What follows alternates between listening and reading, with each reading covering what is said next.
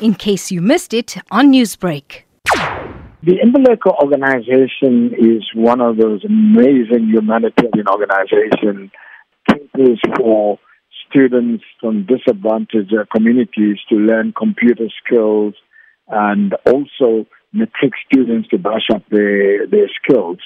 It's become such an amazing project for us. Now, Mr. Reddy, the Sibaya Community Trust has been doing remarkable work in both urban and rural areas in KZN.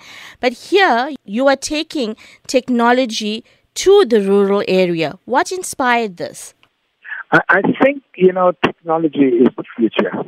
And it is very, very important. If we can inspire kids, if we can take the technology right into the deepest rural areas, into the poorest of the poor areas, and show the kids this is how computers work, this is what's all about IT. And we're actually going to be showing children that will never have an opportunity to educate themselves in computer literacy, and we're giving them the opportunity because armed with that skills, they'll be able to get work. And that's what we need to do. We need to make sure that our students become employable after their studies. And that's why we reached out and provided this IT center.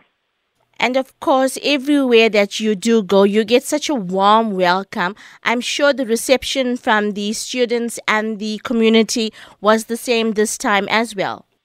Well, it was absolutely amazing. As we entered, you had over about 70 of the kids rise up and sing some beautiful thank you songs, and it happens me. I had the testimonies from students that have gone to post-matric students, have now graduated and got degrees, and they credit their success for Imbeleko. And this community really appreciated. We got such a warm welcome.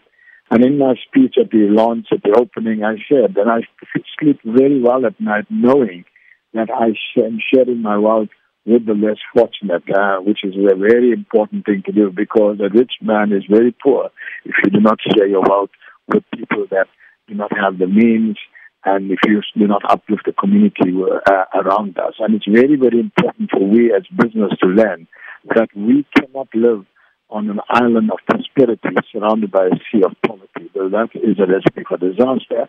And that is why I urge all the listeners, whoever out there, go and do your bit to uplift the less privileged. It is very, very important that we show that we care for those that are disadvantaged.